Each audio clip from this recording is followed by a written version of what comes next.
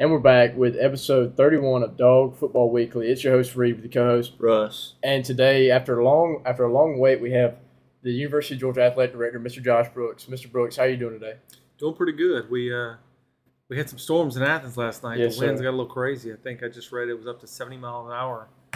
So we got a bunch of trees down all around campus and around Athens. So it's going to be a couple days probably without power for a few. So hopefully we can get this restored pretty quickly. Yes, sir. We were downtown last night. We were moving his sister's furniture, actually, and we were going to eat, and he was like, it's not going to rain. I don't see it. And then just out of nowhere, just flipped like that. Yeah, But it came in quick.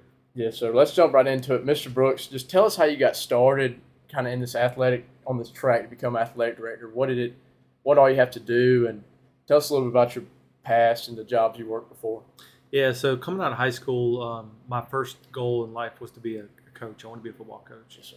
And coming out of high school, I knew that I wasn't talented enough to play college football, but I knew, that there's opportunities to work in different ways. So I started volunteering as an equipment manager at LSU. Eventually earned a scholarship as a manager, worked there, and then going into middle way through my sophomore year, they hired Nick Saban, and Jimbo Fisher was the office coordinator. Well, I got assigned to work with quarterbacks with Jimbo, and then going into my senior year, he let me be kind of a hybrid between a manager and a student assistant, which allowed me to get my foot in the door, start learning football, and that parlayed me into getting a grad assistant job at Louisiana Monroe. Yes, I was there a couple years, and that experience was great because when you're at a small school like Monroe, you get to do a little bit of everything: recruiting, scout team, administrative work. So it was a great experience for me. Then I was hired there as director of operations. Kind of was a shift for me at that point in time because I thought I really wanted to be a coach, but they offered me my first full-time job. So I was so excited to have a full-time job at 23 that that I said I'll try this out. Wound up loving it. It was a lot of fun.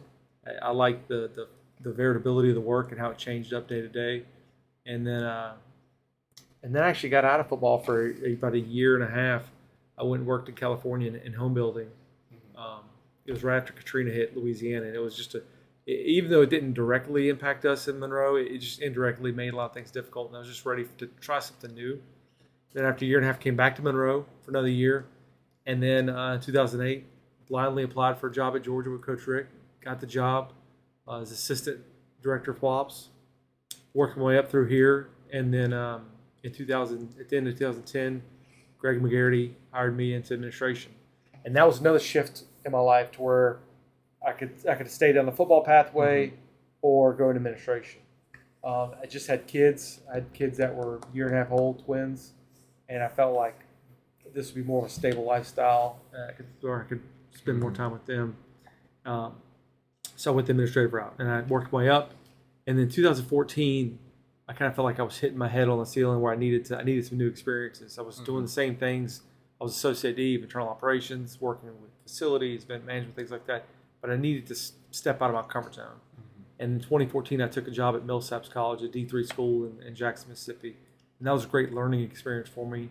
Did that. And then I went back to Monroe as deputy AD. And then at the end of 2016, came back to Georgia as executive associate AD and worked my way up a little more. And then when Greg retired at the end of 2020, I got the job in 21. I just luck and faith and blessing all working out, and I've been in this role now for 2.5 years since then. Yes, sir.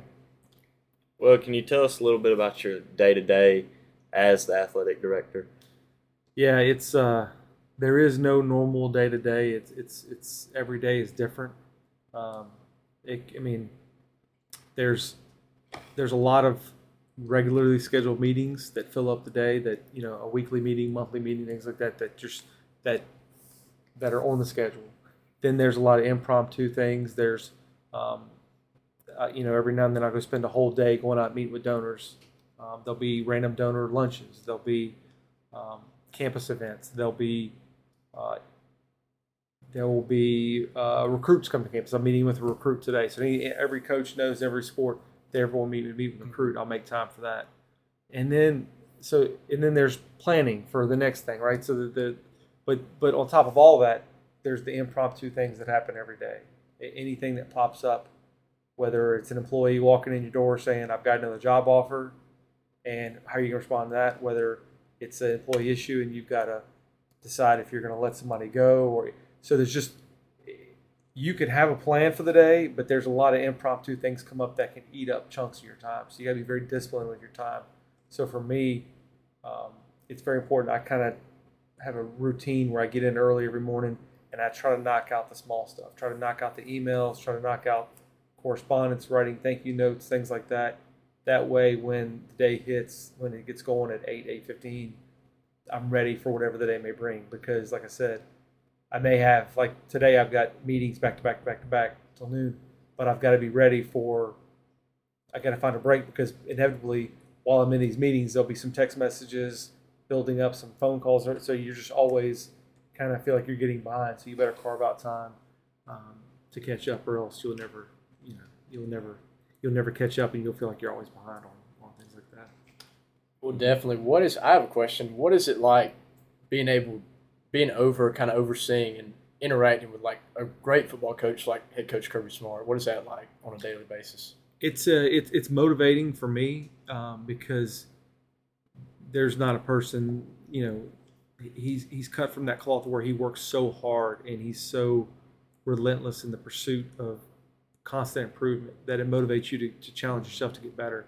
It challenges you to get out of your comfort zone and not just be complacent with anything we do. There's not a single thing that Coach Smart takes on within his program that he's ever complacent with. He's always reevaluating, always challenging himself and his staff to find ways to get better, do something better. So it motivates you. It makes you bring your A game every day because you want to match that intensity. You want to match that effort. So when you get to work with people like that, it's really motivating. Yes, sir. Well, while we're on the football topic, do you have a favorite player that you saw come through here while you've been here? That will get me in a lot of trouble. I was joking and I made the list of top 10 one time, and then I got a bunch of messages. So I love them all. There's been a lot of special ones that have come through. If I start naming one, it's going to get bad. But I can say, they span several generations. Obviously, when I was here in football ops, 2008, 2009, 2010, those 3 years of football ops, there was a lot of guys I was really, really close to. Again, I'm not going to say names because as soon as I say a name, I'm going to lose my out. And then most recently, there's a lot of guys I've been close to. I was very close to N'Kobe Dean. He was a mentee of mine, which that's just in name only because he didn't need my mentorship. The guy's got his head on his shoulders so well. But there's so many guys like that, like Kyrus Jackson and Ron Goody, and just so many guys that I just love to spend time with. Cedric Van Pran is a guy I'm close to now. He's a fellow Louisiana native. But again, I hate to leave anyone out. Lab McConkey. You could go on and on and on. But there's so many great young men on the team that I care about. And look, my care for them goes beyond just the field. Like I care about them where they're going to be in their life 20 years from now. I always tell the story that my proudest moment is going to be, I'm proud of championships, right? But what I'm going to be more proud of is in 20 years, or now it's going to be 19, when we have like a 20-year reunion, or in 24 years when we have a 25-year reunion of that 21 championship team, and N'Kobe's out there, and I've seen the man he's become. Whether that's a husband, a father, a businessman, what he's done in the community, and seeing where he's going to be 24 years from now, that's what's going to make me most proud, and that's what fills my cup up, thinking about that. Yes, sir. Well, definitely. At LSU, you said Nick Saban was hired towards the end. Did you get to really be around him a whole lot? Yeah, so working with quarterbacks, we worked pretty closely because a lot of the drills and things when we'd go 7-on-7 or 1-on-1, when he'd spend a lot of time with the DB. So a lot of the drills we'd be doing with quarterbacks and receivers would be very closely working with DB. So I got to work pretty closely and see him and his coaching style up close. I know it's been 20 years or so since he was hired there, but do you see like the comparisons? Because a lot of people compare Kirby Smart to Nick Saban and kind of say like they're kind of Kirby Smart's like a younger version of Saban. Do you see that too? Yeah, there's comparisons in all. I would say all great coaches, but I never want to just base it down just to say this is a carbon copy. Every coach is unique and has their own style and things that make them different. But obviously things that make them great, there's similarities, and I saw those similarities in Coach Fisher as well. And again, I think a lot of those things come down to attention to detail, comes down to focus, comes down to energy, and that relentless pursuit of getting better. So you see a lot of things, but I would never. I hate when people just make a general comparison of, this coach is like this coach, because every coach is so different and their styles are so different. But they bring their own skills and talents to the table. Yes, sir. Well, I've got one last question. What are your expectations for the next season, the upcoming season for football? For me, I don't. You've got goals of where you want each program to be, but I don't get caught up into the expectation game, because every minute I think focused on beyond game one is wasted time.